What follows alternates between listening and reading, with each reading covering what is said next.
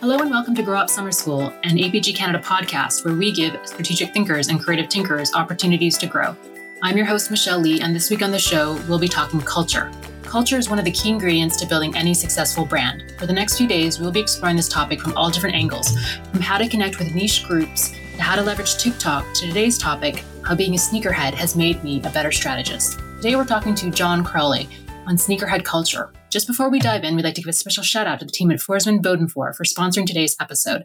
As one of Canada's leading supporters of strategic planning, they have shown a keen interest in continuing to help us foster and strengthen Canada's strategic talent. And for that, we thank you. Now let's get into the show. This is so much fun. So I'm Jon Crowley. I'm the Vice President of Strategy at Diamond Marketing Group. And I've been doing, strategy things of various types across the industry centered in Toronto for the last 15 years or so.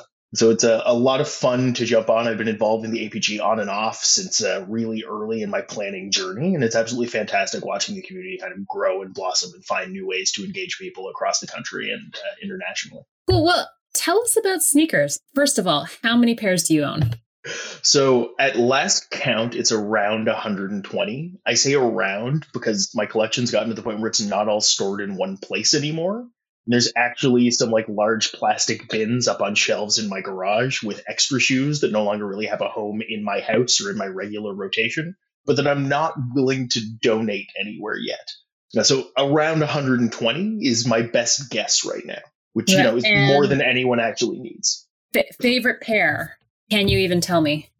It's a really tough one. My emotional favorite pair is the pair of all black Air Jordan 1s that I wore during our wedding.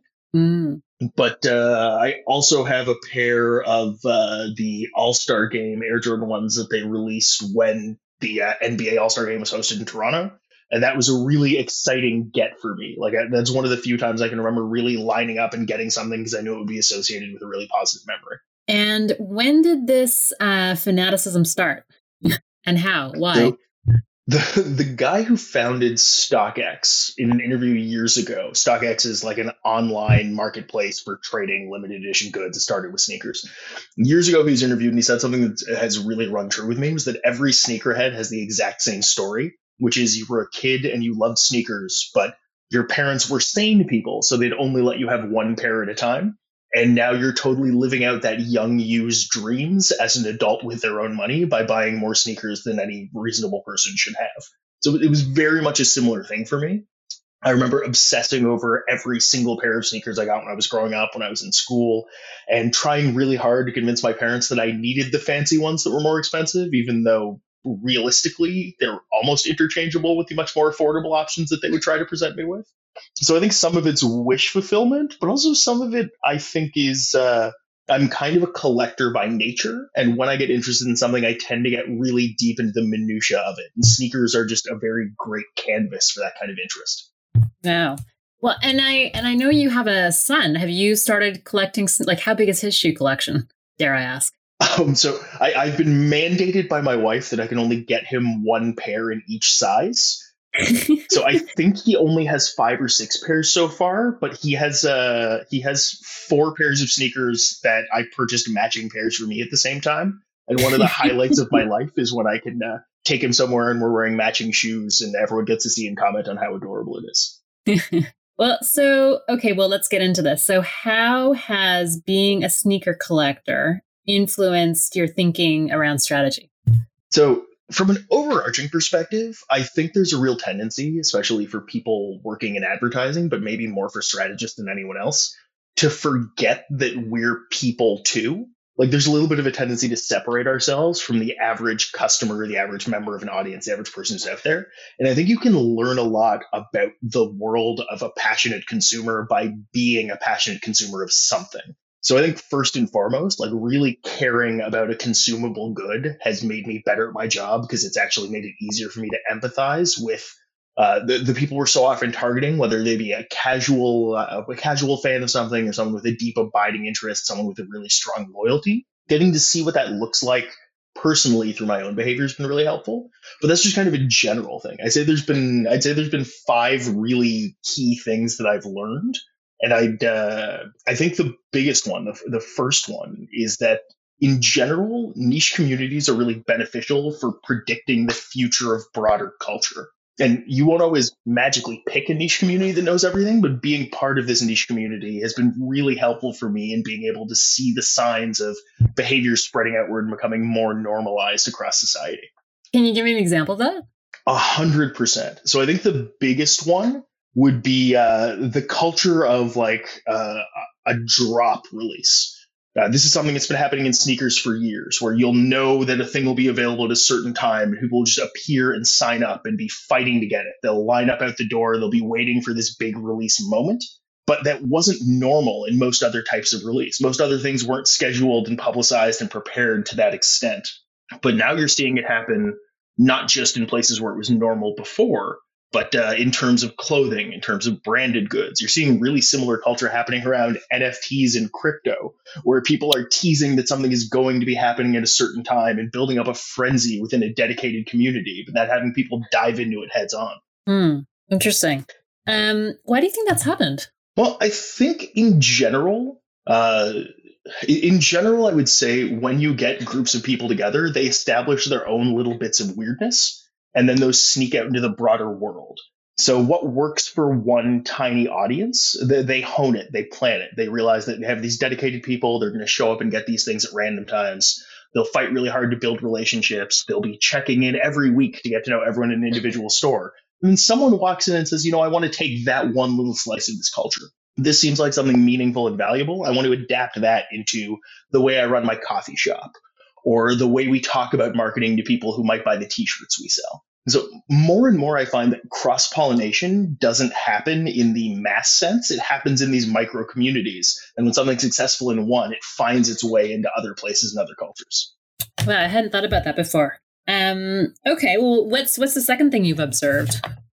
One of the things that's been really helpful for me is understanding and getting to a place of comfort with the fact that in lots of communities, you'll have different definitions of value and they'll be interacting at all times. So from a sneakers perspective, there's a couple of things that are always come up when I hop on a call and someone sees me sitting in front of my giant wall of sneakers. But literally, my Zoom background is about 15 shelves with about 5 sneakers on each of them directly behind me. So that every call starts with a conversation about it. But I always get asked, first, which one is my favorite?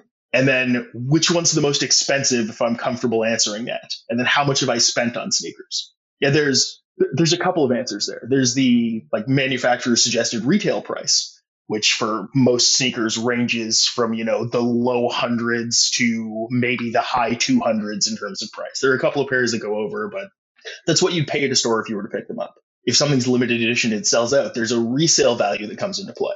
And this is no longer like the intrinsic sale price of the product. It's a limited number of people bought them, a limited number of people are willing to sell them. So a pair of shoes that I got for $165 might be able to be resold for $750 or $800.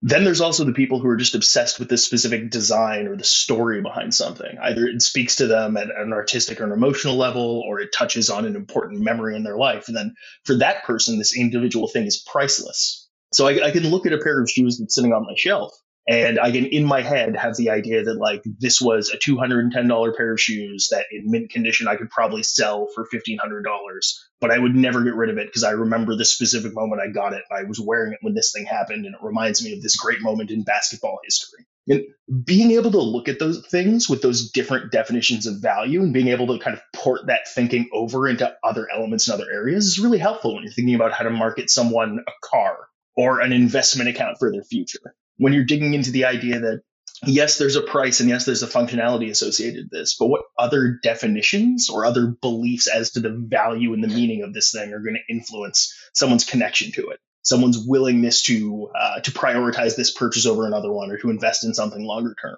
That's really interesting. I hadn't thought about it that way. Differing perceptions of value based on your relationship with it. And the fun thing is it also leads you to a place of haggling with people over value. There have been times where I really wanted a pair of shoes and someone's perception of what it was worth and my perception of what it was worth just didn't align. And digging into that and understanding where our different perceptions of value, not just monetarily, but kind of emotionally and culturally came from, was really beneficial for finding common ground conversationally, even if I never ended up buying the thing at an inflated price. All right. What's number 3?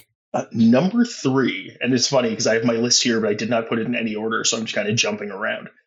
Number three is kind of related, but what really jumped out at me a few years ago when I was explaining to someone the story behind the Air Jordan 1 was how what something stands for can really define or redefine what the thing actually is. So we're having a conversation about the black and red Air Jordan 1, which is referred to as the bread, which is kind of contraction, or banned Air Jordan 1, largely because there was a period where Michael Jordan was getting fined for wearing them in games in the 80s because it didn't go along with the NBA's dress code. So consistent conversation. This became a legendary piece, largely because it had this huge apocryphal story behind it. And over the course of the conversation, the friend I was chatting with kind of stopped me and said, "So what you're saying is this is not just a pair of shoes. This is like a piece of art and a cultural touchstone." And that completely shifted the conversation we're having, largely because it started from a place of derision. It was like, what kind of functional adult spends this much time investing in something?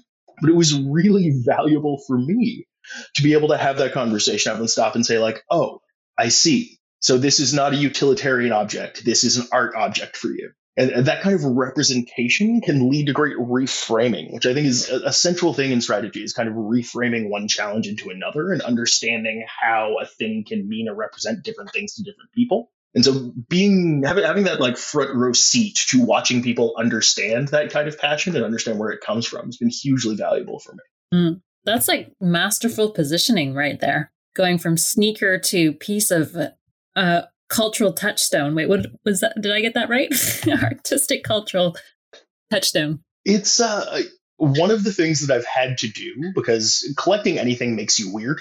And I think one of the superpowers of a strategist is the ability to embrace being weird and enjoy being weird. Like generally, we're kind of weird people. We're people who can get incredibly excited about minutia, and we're people who can find what's interesting in things that other people might find absolutely crushingly boring. Like you get a room of strategists together and you can have a legitimately excited conversation about overdraft fees. If you've got the right research there, you've got the correct people talking about it. So for me, being able to explain to people why sneakers are interesting to me, being able to like draw a parallel between, multimillionaires might collect cars and they love the history in each one of those things and the engineering of it and the name of the designer. I can do the same thing with the sneaker collection, even though it feels like a very different set of objects. Okay, what's number 4? Number 4, I think the thing that I have realized that has really shaped my own research and shaped my own behaviors is that most small communities have a secret code. And a key I use when doing research or trying to understand a small community is when you hear a conversation that sounds like absolute gibberish, but it's clear that two other people are communicating with each other, you have found actual community. When you see two sneakerheads having a conversation about sneakers, you will hear terms that you do not hear in normal human conversation. You will hear someone talking about how they have a dead stock pair in 10.5. But it's really important to them that you have the laces from this specific limited edition thing referred to by a nickname that never appeared on a box if you want to do a trade. This kind of really niche language has actually been really fascinating for me as we've dug into, and as I'm sure everyone is lately, more projects around the world of Web3 and crypto, where once I realized I was catching people saying things that I didn't understand and I needed to start doing some Googling to understand the fluent conversation, I realized I'd stumbled into some real areas of community, and that was when I could actually learn something.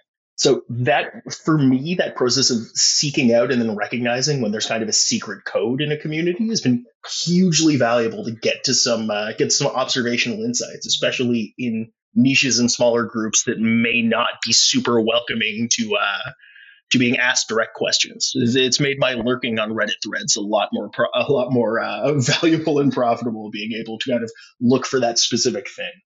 I mean, it seems like in marketing, we spend a disproportionate amount of our time thinking and talking about personas or individual profiles. And yet everything that we've talked about so far has been about tribes and groups and how communities operate. Does that factor into how you approach strategy? I think that's a fantastic lens on the conversation. For me, an individual person, understanding an individual person unto themselves is really broken context. because someone's interiority isn't necessarily where they make decisions or where they perform. Like, we're very often explaining our actions or justifying our actions to each other. So I feel like a person in their community, in their group or their family or their tribe is probably a more accurate view of who they are and what drives them than looking at them as their own completely isolated individual. Like, a thing I find deeply funny is the level to which we as an industry tend to focus on separating out a unique individual into a specific persona. And yet the only other time we look at people in that much isolation is when they've committed a crime and we're trying to figure out why. Yeah. Well, it's also interesting to think about people can obviously be part of different tribes and so act differently in different, ways, depending on what the context of the situation is or who they're with. Oh, definitely. One of the things I find very funny is when I run into someone else who loves sneakers in a setting that has nothing to do with that. It's the instant bonds of community that pop up when you share an interest, especially a niche interest, with someone who you may share context but not a ton else with. Is really interesting how immediately walls fall down too. Like, being able to establish a rapport over a shared interest will link people together in a really strong way, even if they have nothing else in common, which kind of breaks a lot of the persona thinking that we get into sometimes, where we have this really tight demographic niche and we pretend these are the only people who are going to care. But, the people who care could be anyone. Yeah. So linking over kind of passions or interests as opposed to age or income or something. I would completely agree. I mean, there are times where a specific demographic point makes sense because that is the life stage or the age group or the behavior set where a product's going to be most relevant. But if you're selling something that people could pick up at any time, I mean, you could be relevant to a completely unrelated demographic than the one that you may be targeting, the one you may have thought of initially. Mm-hmm. Mm-hmm. Okay, what's your final inspiration that's come from being a sneakerhead? Well, it has really influenced one specific lens that plays a role in how I look at kind of all of marketing, which is that the relationship between consumption and identity is a thing that we're super open about in some areas and super not open about in others. But fundamentally, I think that it's made it really clear to me the level to which a lot of the things we buy are tiny pieces of the identity or the self-conception that we're building, which sounded a little heady, but like I do see a real connection between the things a person chooses to consume and the way they think of themselves. And it's been interesting as a bit of a collector, as someone who wears a different pair of sneakers every day. It's been interesting realizing through my actions what I am consciously or unconsciously saying about myself, and then kind of putting that same lens towards other people I meet and looking at what people might be thinking or saying when we're actually providing them with a new product or trying to give them a new sense of what something stands for and what it will communicate about them post-purchase. But it must have been killing you during the last 2 years when you couldn't show your feet. Well, though you had your shelves in the back, but if that was a massive part of your self-expression, right? I am not exactly like an experimental fashion person. 90% of the time I'm wearing a pair of black jeans and a black t-shirt. So not going outside a lot. It's actually been a little heartbreaking sometimes. Like, we've just started returning to office at Diamond, and it's been great, like getting to see the strategy team every week, getting to connect with people. We kind of go in for collaboration time, but the amount of time I've spent agonizing over the decision of what pair of shoes I'm going to wear every time I get on the streetcar and head to the office is, it would be funny if it wasn't a little sad, but I think I'm okay with that. All right. So let me see here. The 5 things that being a sneakerhead has taught you about being a strategist, that niche communications can help predict the future of culture, that people have different definitions of value, that what was the third one? The third one, I think, was that what a thing stands for can redefine what it is. Yep. Most small communities understand a secret code was number 4. And then 5 was about what your consumption habits reveal about your identity. Yeah, either the one you have or the one you're trying to build. Like, I do think a lot of this was really focused on community for me. Like, this is it's not a thing that exists in isolation. Like it's an individual consumer behavior, but you are part of this broader community of people who are on one hand kind of fighting against each other to get the same stuff, but on the other hand, who take a little bit of a sense of pride in being part of this niche community and putting in the time and the effort and the research to speak this language.